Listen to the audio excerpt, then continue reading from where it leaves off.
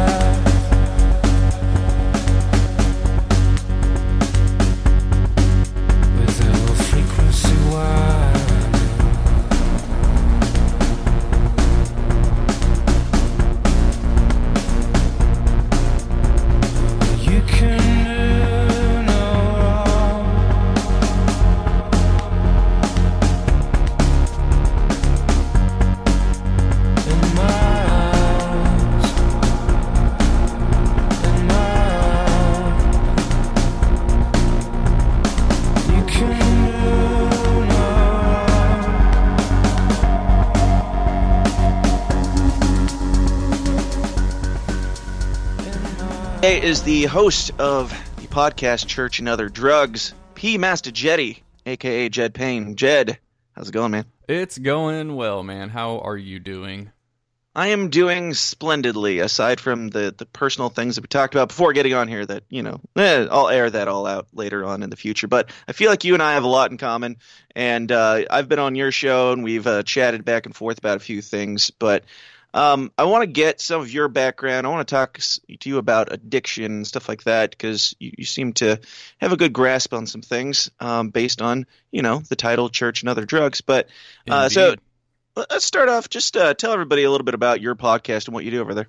Yes. So it's funny. I've been asked this recently too, and I realized I've never really come up with a concise mission statement. So our podcast was kind of born out of our original co-host, who's kind of taken a back seat. Me and him were friends in middle school when we used to get high together, and we kind of drifted apart.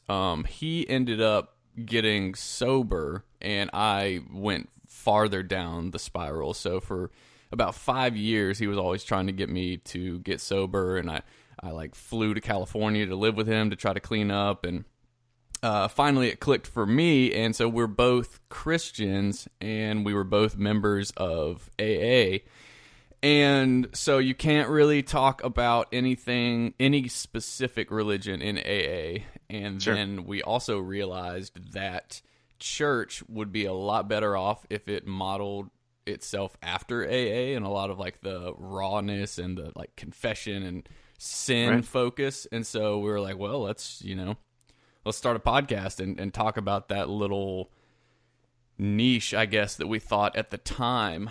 And plus, I've been to tons and tons of rehab centers all across the country, so I've met tons of people with just the most ridiculous and awesome stories, and I was like, those stories need to get told. So that's pretty much how that came about. We kind of split our episodes between people telling their stories. Not everyone's even sober. Some of them are still out there getting high. Sure. People that deal with different types of addictions. Then we'll talk about conspiracies and theology. And, we had a dude that is convinced the Bible is littered with DMT references. I like it. Just and then it's also been kind of like my real-time therapy. Sure. Which is the best part. In addition to being in alcoholic drug addict. I have depression and anxiety and PTSD and all sorts of stuff. So it's just been cool, man. It's lighthearted, it's funny, but we also, it turned into we actually apparently are helping some people out there, which is cool. Yeah. Added bonus. Over the course of this time, like, have you felt it easier to cope with your past issues? Like, have you been surprised to see how many people have come forward and been willing to be transparent about this type of thing? Yes. And also the cool thing is almost every guest, if I'll have a guest on unrelated to addiction, somewhere along the conversation, I will find out that they somehow tie into addiction, or they relate to it, or they have a family member or something like that. So yeah, it's been really cool finding all that out. The response has been good. Yeah. So what kind of drugs are we talking in your past? Was it just weed? Was it just alcohol? So I smoked a joint once, and that was it, man. No. You felt guilty enough to start a podcast. Absolutely. Smoked that devil lettuce. Became an expert on addiction. That's right. No. So I guess my absolute go-to was opiates. I was an IV heroin addict, but I also was into shooting up crystal meth, and I was a IV cocaine addict for a number of years.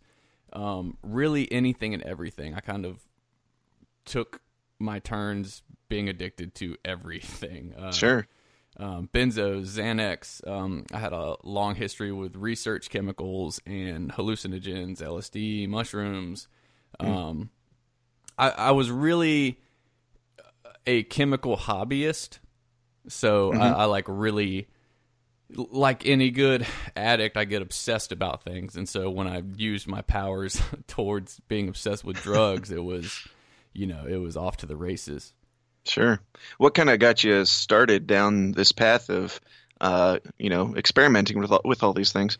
Yeah. So as a kid, they say that, you are an alcoholic and addict before you ever touch a drug. And in my own history, I would say that is true.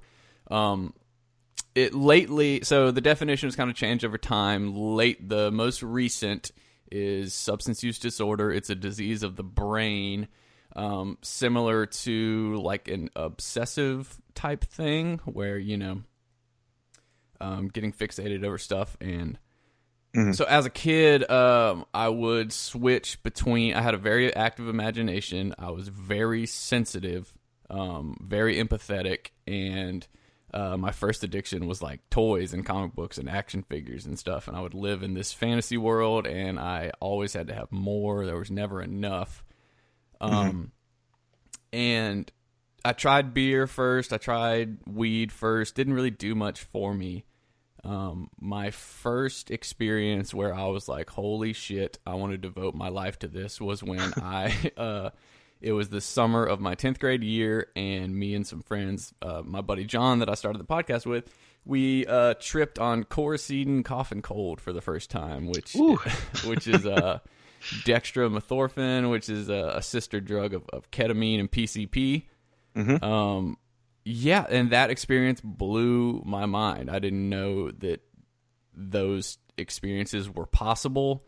And it was, you can say the demon entered at that night, because I was like, oh my God, I want to do this. And at first, I very much fell for the lie of the romanticized drug addicted artist thing. Like we started watching Fear and Loathing in Las Vegas. We watched Requiem for a Dream. I had a notebook that I wrote all the drugs I had tried. Very, very immature way to look at it. Like I was just young and experimenting. And I did have like actual depression, but then, going up and down on drugs so much just made it much worse. And I should have known it was bad. I had my first overdose when I was 15 on Benadryl, actually. That was my first hospitalization and my first time getting put in an outpatient treatment center. But still, at the time, it was just kind of a joke. I thought I was in control of it. And And that kind of changed when I got introduced to cocaine and then heroin. So cocaine was what led me to first steal and compromise my morals. And I remember the day I tried cocaine, my friend who gave it to me was like, "No, Jed, this isn't like weed. This isn't like other drugs." And I was like, "Yeah, sure, whatever, man, you know." I've heard, but yeah, I can handle anything, Yeah, right? exactly. You just don't, dare does not prepare you for what happens. Yes. So that was the first time I stole and compromised my morals, and it was enough for my parents to realize that I had a serious problem and to send me to an inpatient treatment center. So there was a waiting list for that one. It was about 4 months. So in that 4 months, I was like, I need to get it all out of my system. I need to try every drug because it's over with in my mind.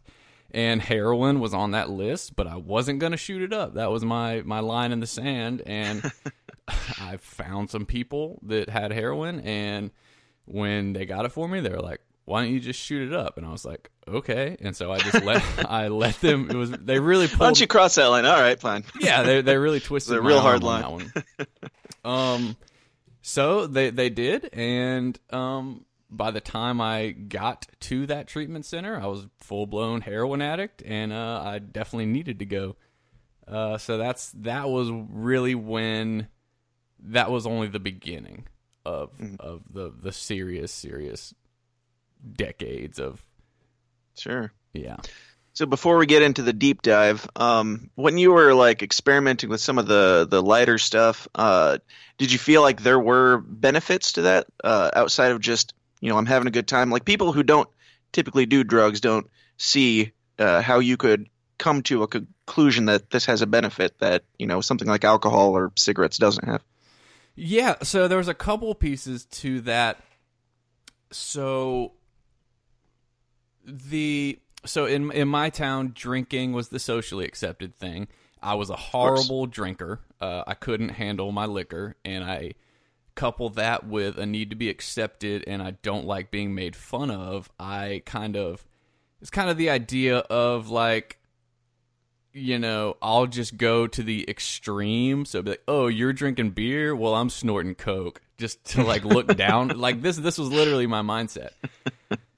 And with the hallucinogens and like mushroom and ecstasy back then when it was really good, the benefits were just the feelings. I mean, it was just like. The term is a psychonaut. I was just exploring my mind. Sure. And Had you been diagnosed with anything before that? Any mental issues? Yeah, generalized at that time. It was like generalized anxiety. I was diagnosed with Tourette's at that time because I had.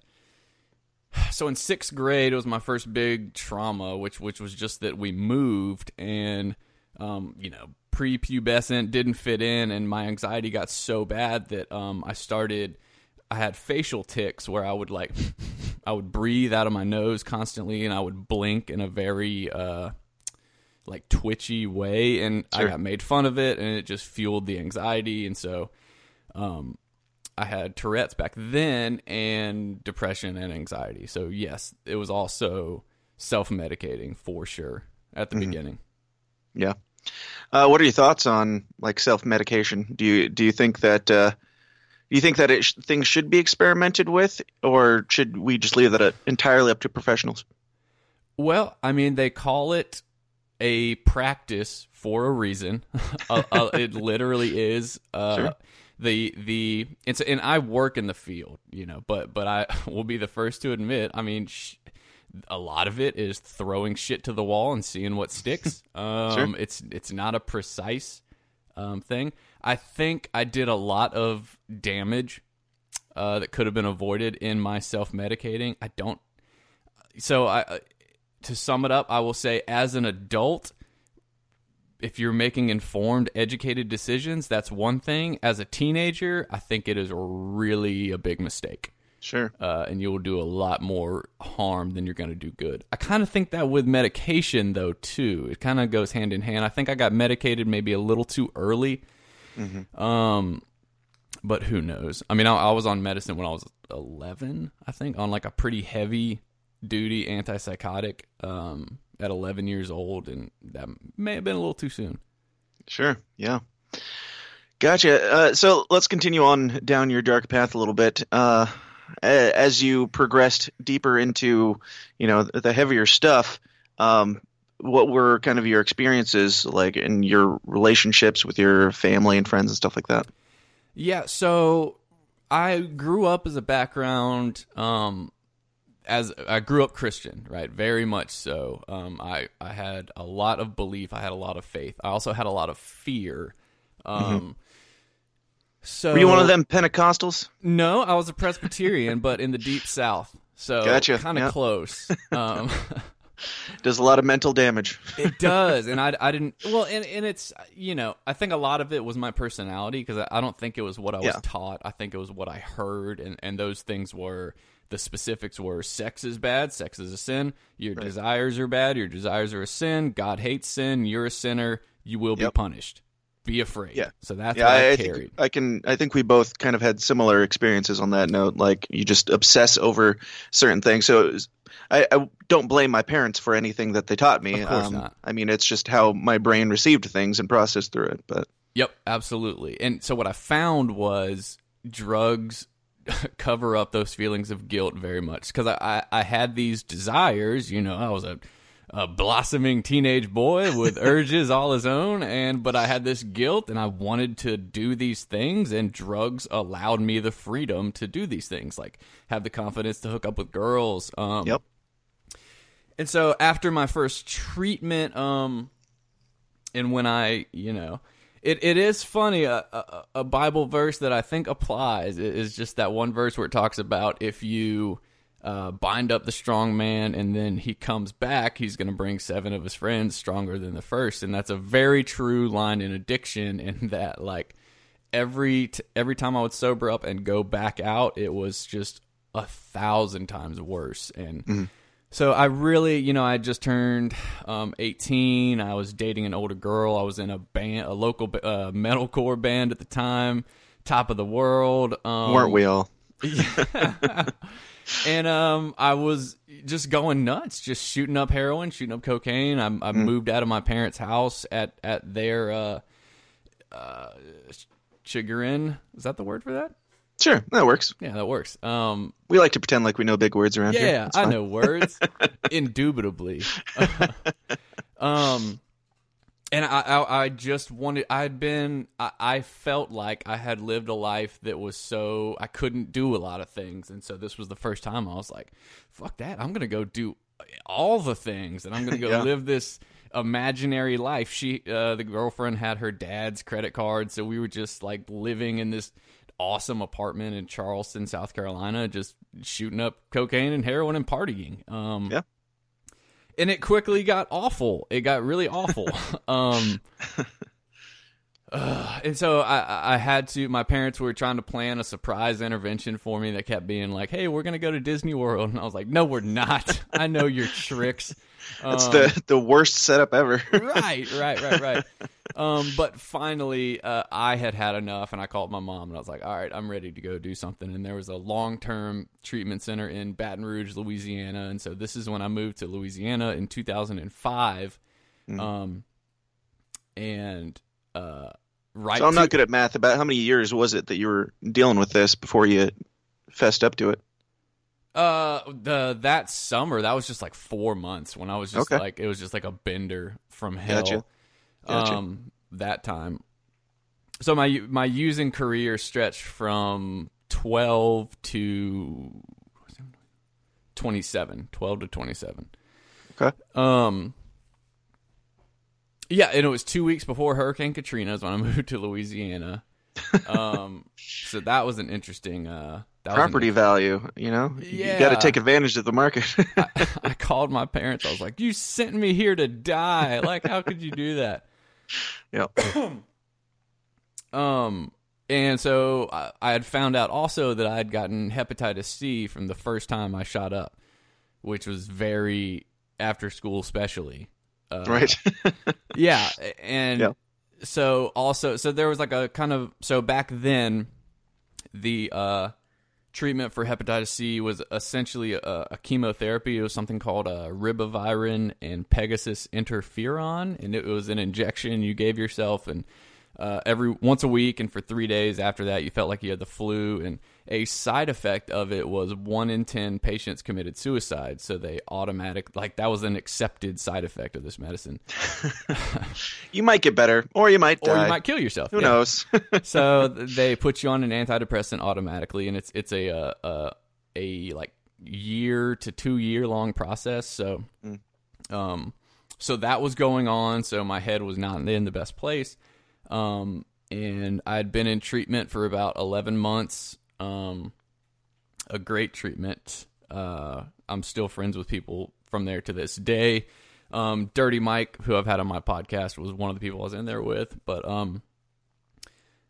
yeah, so I got a home pass. I had a girlfriend in Baton Rouge, and I got a home pass to South Carolina, and I ended up hooking up with my ex girlfriend that I'd been using with in Charleston, and came back to Louisiana, didn't think anything of it. I got a call like 2 months later saying she was pregnant. And Jeez, you're all the after school specials, aren't you? All of them. And so in my headspace, being 18, I could not handle it, and I pushed for her to have an abortion, and she did, which was probably like the most like devastating moment I've had in myself. Sure. That was like the Christian value. I thought I was a murderer. Right. Really, really, really fucked me up. And so obviously I relapsed after that. And that's when my journey of treatment center hopping really kind of started. So what would happen is I'd go to treatment. And if you relapse, my parents would call the treatment, hey, what do we do? Send them back to rehab. And some people, so I started my journey. I'm a little different than others because I got sent off when I was 17. So I never had a job. I was never financially independent, any of that. So I was, kind of a ward of the state. If I wanted help from my parents, I had to do what they said. And also, some people can get away with, they can control their use a little bit. Every time I would go out and use drugs, it would end in these like horrendous catastrophes.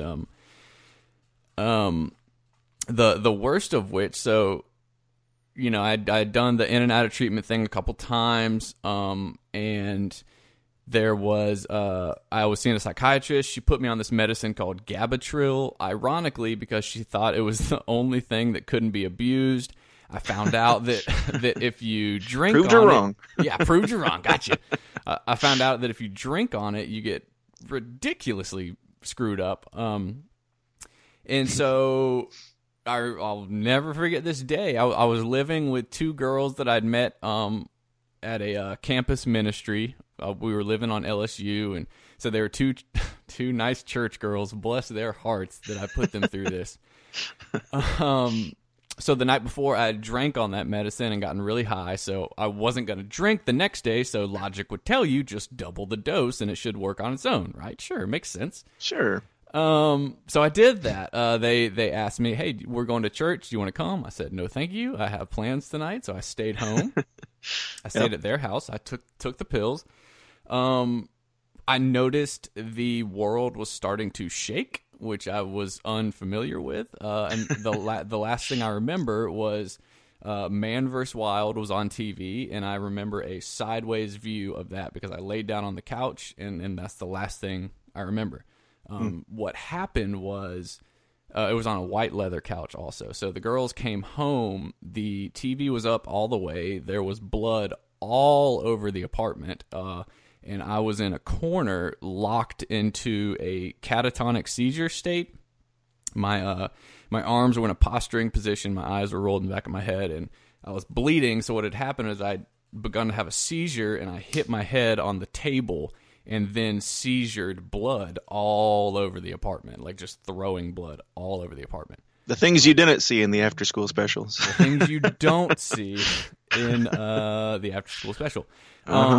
And so I was in a coma for 4 days on that one. And they told my mom, if he wakes up, he'll be severely brain damaged. We don't expect him to. So that was the last thing I remember was Bear Grylls and Man vs. Wild. And then the next thing I remember, I woke up to, so in the intensive care unit, this is in Baton Rouge is very Catholic. They have a priest walking around praying over all the coma patients.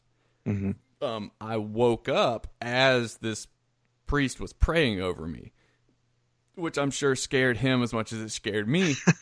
Because so this has never worked before.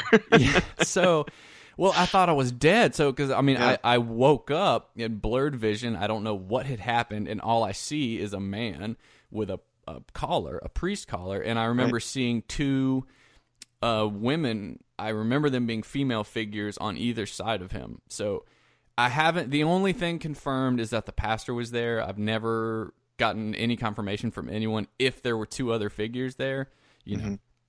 Who knows? And I just remember bursting into tears, and I thought I was dead. And he was like, no, you're alive. So that's how I woke up. Wow. The thing, and so most people would say, well, surely that was it, right? Like, no, the problem with my overdoses is I don't remember them. It's a very different experience. Right. I don't remember the pain. I don't remember seeing my mom cry. I don't remember any of that.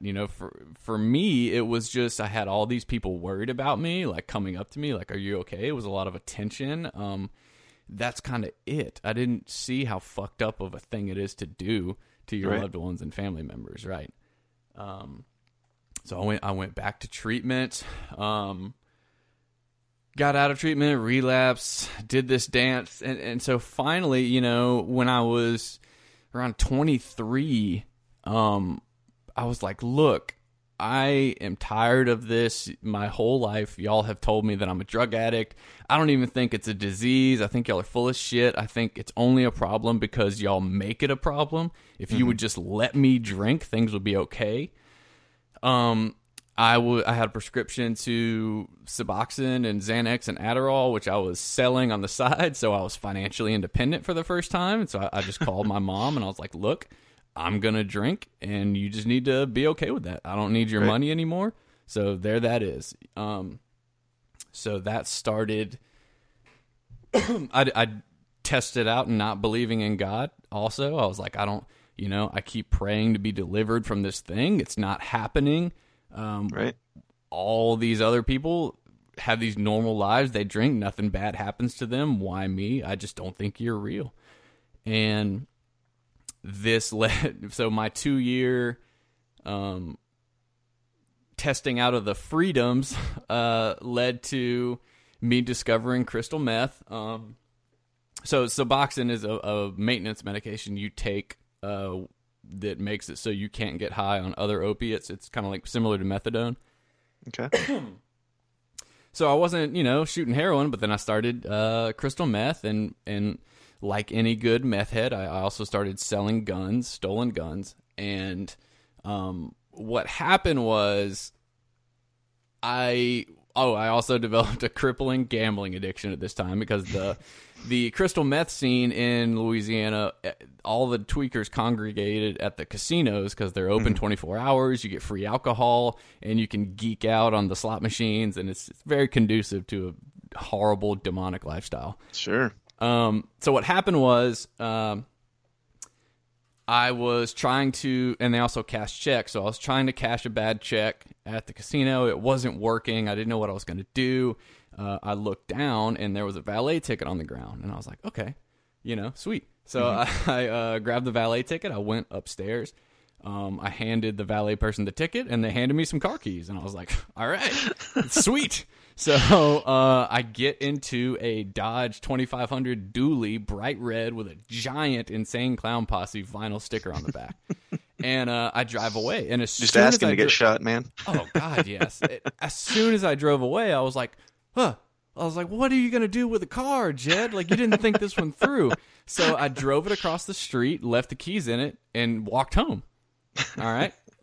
And I thought that was that. So Fast forward 2 months, and I'm selling guns, I'm selling meth. This particular Sunday morning, I had security cameras set up. I was prepared, but I had cleaned all of my guns. My safe was open with all my drugs, and there's a knock at the door, and I was like, okay, customer number one. And I opened the door, and there's a very large police officer standing there, and I go, oh.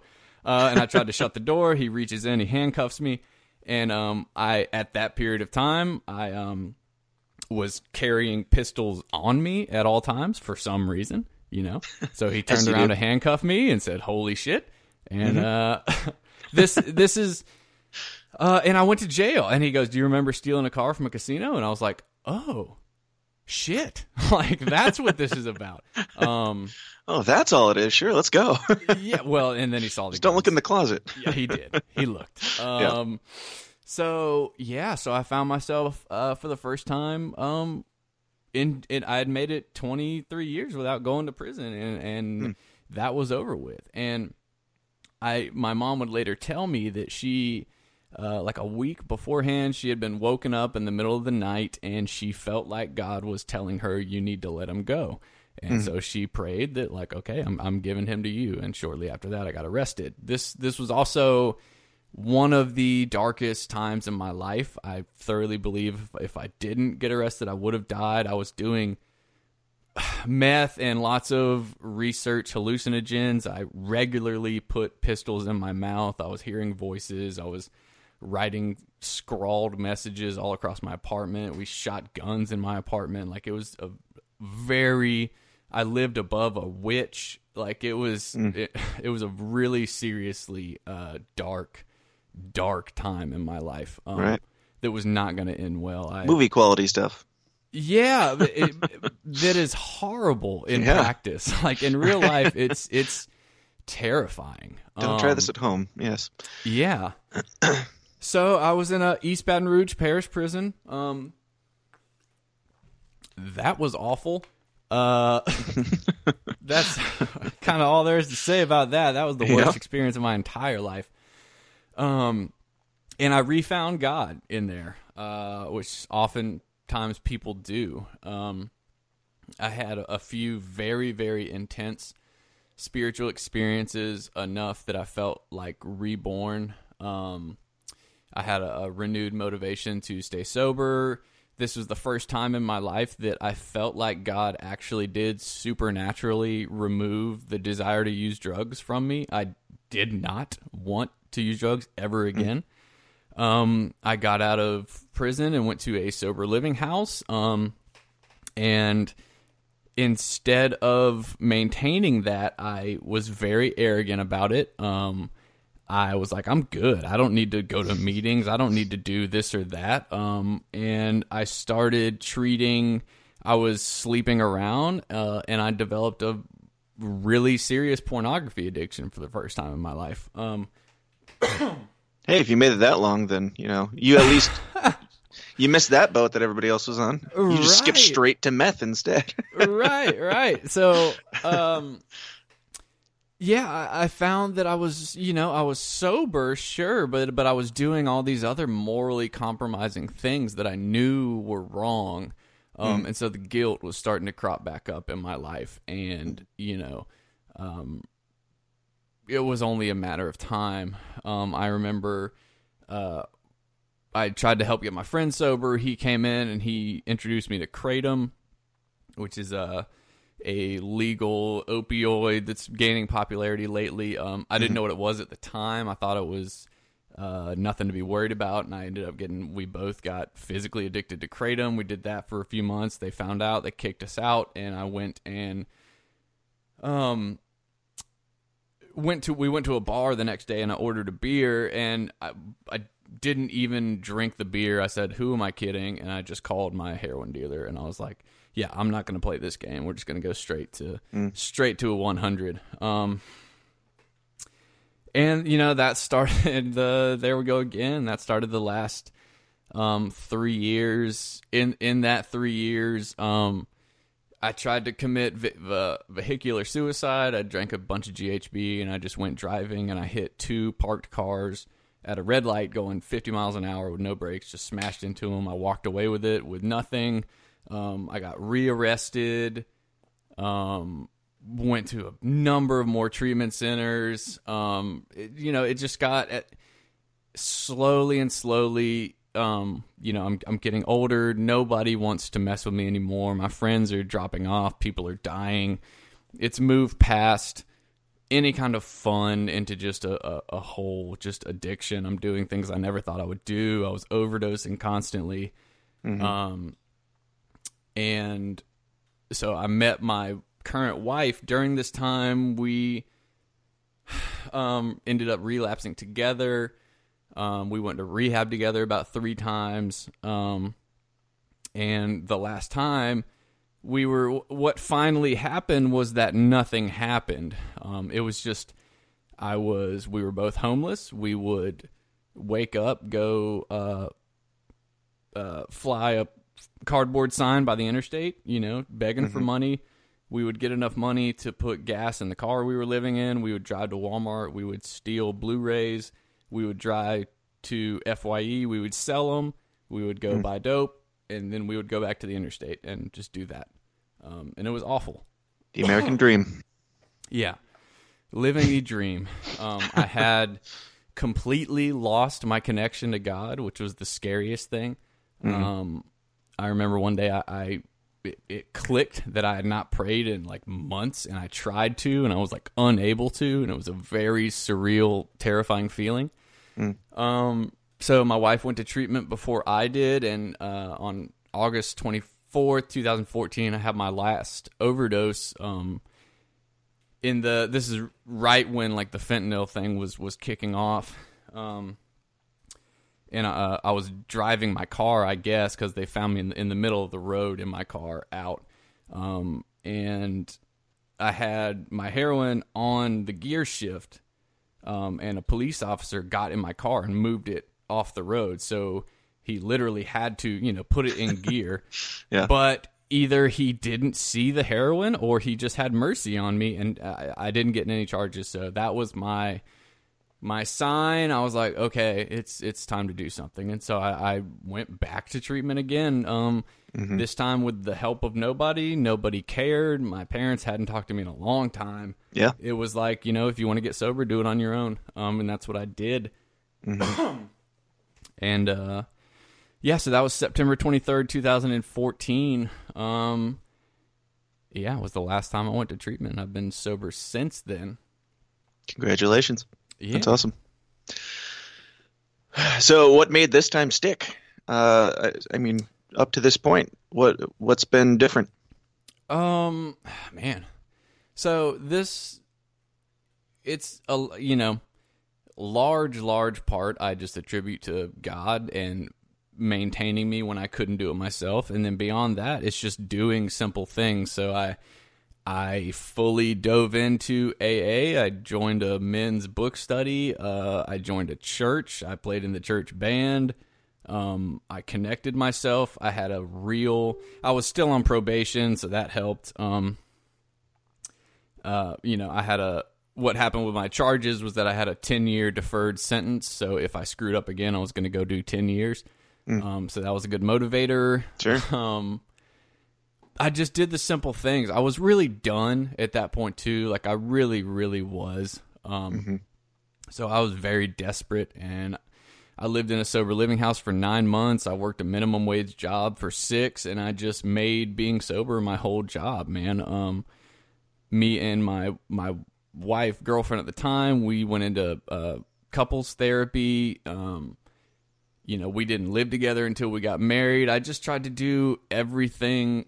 It's like I'd been trained. I knew what to do. I just never done it. Yeah. And so I just did it finally. Right. Yeah. Simple as that. Yeah. It really was. It's been easy. It's been, last year was probably my hardest year. I started my job as a substance abuse counselor at an adolescent treatment facility, which is really rewarding and really difficult. I've lost a lot of friends this last year. You know, and it's my second year married, so you know, life is getting real. It's been challenging, but yeah, I think 2019 is going to be a good one. Yeah, for sure. So you've been doing this podcast for about, what, 2-3 years, something like that? Yep, this is year number 3. Okay. So you basically started doing the podcast, what, 2-3 years after finally getting sober. Yep. Did you have any concern about, you know, maybe it's too soon to start being the guy who speaks with authority about this type of thing? When Oh yeah, you know? yeah. Well, it was partially a built-in thing. It was one more thing in between me and using as well. It was like I'm Sure. literally putting myself out there to the world to hold me accountable. Sure. You know what I mean? It's like I already knew up front that I wouldn't be able to lie if I relapsed. Like, Sure. I just couldn't do it. And you know, we became friends with another recovery podcast, Dopey, and you know, I was good friends with both of their hosts, and one of the hosts recently relapsed and overdosed and died, and so that was a reality check. But no, I mean, if you've got a month sober, you know how to stay sober a month, so you have valuable experience. So Sure. that's kind of the thing.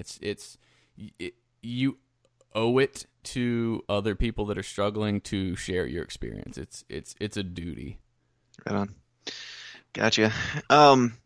Now, do you? I don't know exactly where you stand politically, but we do talk a lot about libertarian concepts on this show. So I'm curious as to your thoughts on legalization or like decriminalization of some of these substances. Do you think that it would be? I've always said, but I didn't go through the same shit that you went through. But I've always said that you know, I think that this stuff should be legalized. And if our tax dollars are going to something, it shouldn't be locking people in cages. It should be helping people, you know, be educated on the effects of these things and helping them recover rather than throwing them away. Do you agree with that, or do you have a different stance as somebody who's gone through it? Yes, no, I think I believe in legalization, just strictly because the war on drugs is a objective failure. The prison system is unbelievably corrupt and racially biased, and you know, they are not interested in rehabilitating drug offenders. I don't know how something like that would work in as big a country as the U.S. I look at the Portugal model where they've legalized everything, and the 10-year study came back. It's doing well over there. I'm for safe injection sites. The idea of the arguments against legalization just aren't good for me. If alcohol is going to be legal, then weed should as well, and other things should as well, because alcohol is the single most deadly drug in existence. It's the only one that can cause cancer to every part of the body that it touches. Like it's so incredibly hypocritical to me. So that's really my stance, is that like if these things are going to be legal, if Adderall and Xanax and opiates are going to be, you know, technically legal, their prescription, then like who are you to put people in prison for a plant? Sure. Like, right. But as I'm listening to your story, you said that, you know, one of the main things that shook you out of your funk and got you able to, you know, stick to sobriety was the fear of being, you know, facing a 10-year sentence. So that's true. I don't know. I mean, if heroin was legal tomorrow and you could buy it at the local gas station, would you be more likely to relapse or not? Well, I'm playing devil's advocate here because no. Well, so you know, so the prison sentence was for crime that I committed. So if you commit a crime for a drug, then yes, you deserve to go to prison. Sure. And just answer the second thing, I can totally go down to the gas station and buy some heroin. Like right now, I know exactly where to go get it. You know, like Sure. That's the other the other fallacy is that just because it's illegal, it means like. I think my prediction would be there would be a honeymoon period where there might be some new users. Sure. And then it would level off back to, you know, I mean, it's like, would you do heroin if it was legal? Good question. I would like to say that I would like to say, yeah, I might try it, but I'd be okay. You know, that thought process that Yeah, our that's type true. have. But I mean, hearing the stories, I would probably steer clear of that in particular and stuff to that magnitude. Well, But and I I don't know. guess I'll say I'm in favor of decriminalization. Sure. That's what all. I don't think we should go back to. I think our society's too set up in a way against it that if we can't just all of a sudden be like, all right, Johnson and Johnson heroin, go buy it. I don't think that would work out very well. Sure. But decriminalization, if you should have the right, because it really is just killing people. So many people, if they had access to safe chemicals, like, I don't believe people deserve to die because they wanted to try drugs. Like, that's what and the people that are decrying drug addicts while they sip a Budweiser can go fuck themselves. Like, Yeah. for real. Absolutely. Yeah, you're a better American if you drink a 12-pack of Bud Light every night, but if you try crack once, you're an addict for life. Yeah, right. I mean, look at caffeine, look at nicotine, look at cocoa, look at I mean, we are Sugar. a nation. Sugar, good lord, don't get. Yeah, I do love sugar, but we're a nation. We are a species that loves chemicals, man. It's just the whole, the war on drugs just really. And if you're gonna make something illegal, give me a good reason. Give me a good reason. There we go. Like, Yeah. No victim, no crime. But so would you? Well, do you ever have like any trouble not relapsing at this point? Do you ever feel the urge to jump back in? Oh yeah, I don't think that'll ever go away. Sure. It does not have the teeth that it used to. But yeah, absolutely, man. I mean, I love drugs. I loved getting high. It was who I was for a large portion of my life. Yeah. I've retrained my brain. I mean, I've experienced dopamine releases that should not be felt by humans because we can't handle them. Like, my brain's going to remember that shit, especially shooting up. I mean, it's very, putting creamer in coffee sometimes triggers me because it looks like blood registering in a syringe. Belts trigger me. When I go to the gym and I see people's veins bulging out, that triggers me. But it's different. Like I said, it doesn't have the teeth it does, and I just have to. That's why I still go to meetings. That's why I'm a counselor partially, because it reminds me of where I don't want to be again. The people I see relapse forget. They think that they can drink a beer. They think that they can smoke a joint. For me, I've just tried that. I've tried it. I've tried that experiment so many times, and I just can't do it successfully. Yeah. Right on. So would you agree with the statement, once an addict, always an addict? Yes. For me. I'll speak for me. Yes. You can't make a cucumber out of a pickle. Gotcha. Do you think that applies for anybody who's an addict, or do you think that term is pretty blanketed? So if you are a real deal alcoholic addict, yes, that applies. The issue that has cropped up lately is little Johnny smokes a joint, mom freaks out, sends him to treatment. Treatment tells little Johnny that you are an addict and an alcoholic. That statement may not be true. And then, what little Johnny then has to do to stay sober is different than a true blue alcoholic. Little Johnny can drink a beer every now and then and be okay. And if I start to think that I am like him, I'm in trouble. Sure. So yes, with the qualifier that if you have whatever this is, if you don't want to call it a disease, whatever, it's definitely something, then yes, I've given up my right to chemical peace of mind. Yeah, gotcha. So do you have any words out there for the little Johnnies or the little Jetties who are going through this shit at this point? Yeah. If you need help, if you need someone to talk to, if you have any questions, email me, churchandotherdrugs@gmail.com. I'll respond immediately. Be safe. It's not the same game it was anymore. The chances of you dying are exponentially higher. We are in the middle of a crisis right now, and it doesn't matter what you're using. People are using pill presses to turn fentanyl into Xanax, into it's in cocaine now. It's just simply not the same game anymore.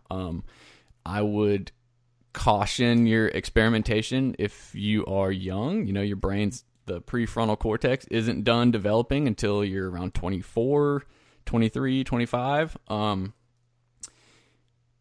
Really just, watch yourself. Look out for your friends. Don't use alone. Don't be ashamed to ask for help. And just be careful. It's a different world than even when I was doing it 10 years ago. Do you think we need to change the DARE slogan from like dare to keep kids off drugs to like dare to not freaking kill yourself? Yeah, absolutely. Like teach them harm reduction. Teach them, Narcan is now available at over the counter at Walgreens. Narcan is a opioid overdose reversal drug. All right, you can get it in a nasal spray or an injection. Educate yourself on that. If you have any friends that use opiates, if you know, just keep it on hand. It literally, it has saved my life and it saves other people's lives. Deaths are avoidable. Just educate yourself. Don't be swayed by like fear mongering. If people can't be honest about what they're doing or what they want to do, then that's how people die. Right. Absolutely. So on that note, do you, probably even more importantly, do you have words of wisdom for family members and parents and stuff that are watching their loved ones go through this?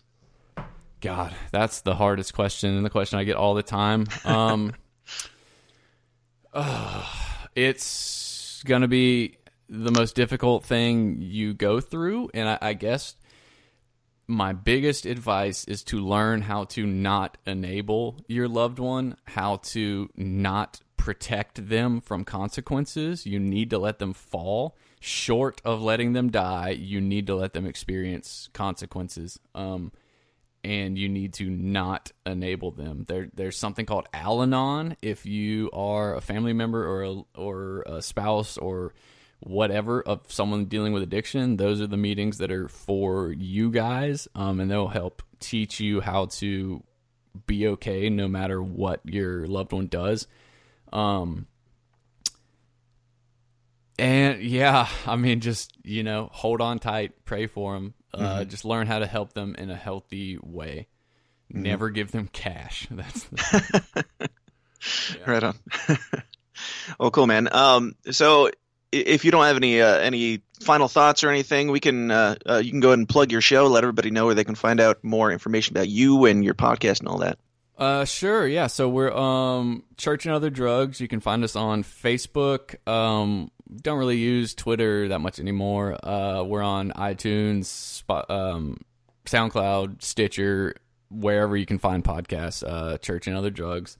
You can email us at churchandotherdrugs@gmail.com. We have a Patreon with tons and tons of bonus content, patreon.com/churchandotherdrugs. You can, I'm always answering Facebook messages and emails. If you have any questions, if you have any, if you need advice, whatever, if I can't help you, I'll make sure I find somebody that can. Very cool. Well, awesome, man. It's been an absolute blast having you on, and I hope to do it again in the very near future. I feel like we've got, like I said, a lot in common, and your story is a fascinating one and very important to put out there. So I applaud you for the transparency, and I think we need more Jed Paynes in the world. So keep it up, man, and thanks for being here. Thanks, buddy.